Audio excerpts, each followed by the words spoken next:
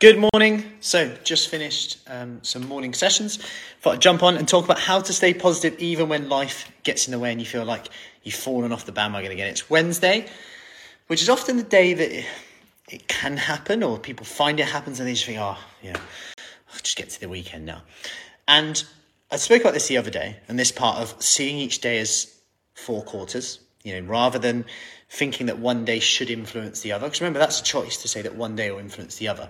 We want to think about it from a point of view of how can we think of the day as 4 quarters, number one. So you've got morning, lunchtime, afternoon, evening. So, if you fall off the bandwagon in the morning, your morning doesn't quite go to plan, can you control your lunch? Equally, if you go off plan at lunch, how can you control the afternoon? Equally, go off plan at afternoon, how can you control your evening?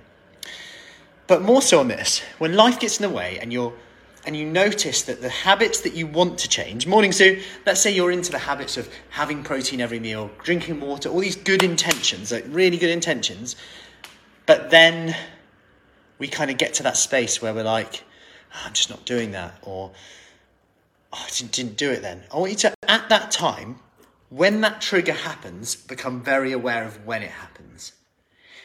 And just ask the question in that, Am I aligning myself with my past or my future? And I say this from a point of view of, morning Sue, morning Teresa. I say this from a point of view of, if you think around 5% at one time, our thoughts are conscious. So most of our thoughts are actually, basically just subconscious, unconscious mind just going with our past, our habits and the things that we thought before, thinking about the future, thinking about the past.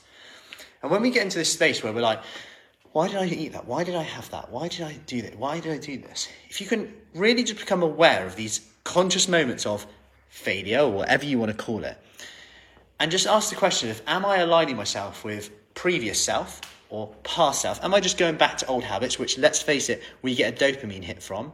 There's less to think about. It's easier to do. That's why that monkey on your shoulder will often say, you deserve it. Just don't be so hard on yourself. Just, sod it, you're lazy, whatever. We have these voices in our head which think, you won't be able to do it. You failed before. You always fail at week 4. And we start to live up to this. And it's sometimes, that's one of the things, we get that dopamine hit from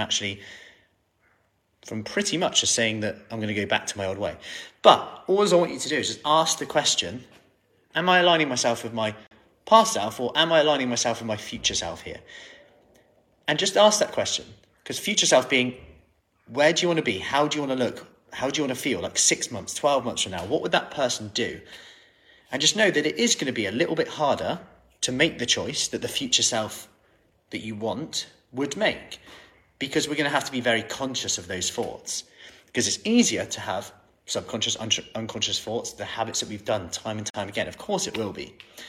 But the more you do this, the more you think about, can I act how my future self would act based on how I want to feel rather than how I currently feel, the more you create software, hardware, pathways in your brain, which then give you the possibility to do it again tomorrow, to make it easier again tomorrow. And it sounds really small, but we see this time and time, day in, day out, that the people who are just more aware of their choices, and this, it's not that we don't go into everything, nutrition and fasting and all of these stuff, calorie counting and whatever, that you can do. There is all good conversations to have, but that right there is probably one of the biggest factors between someone getting results and not.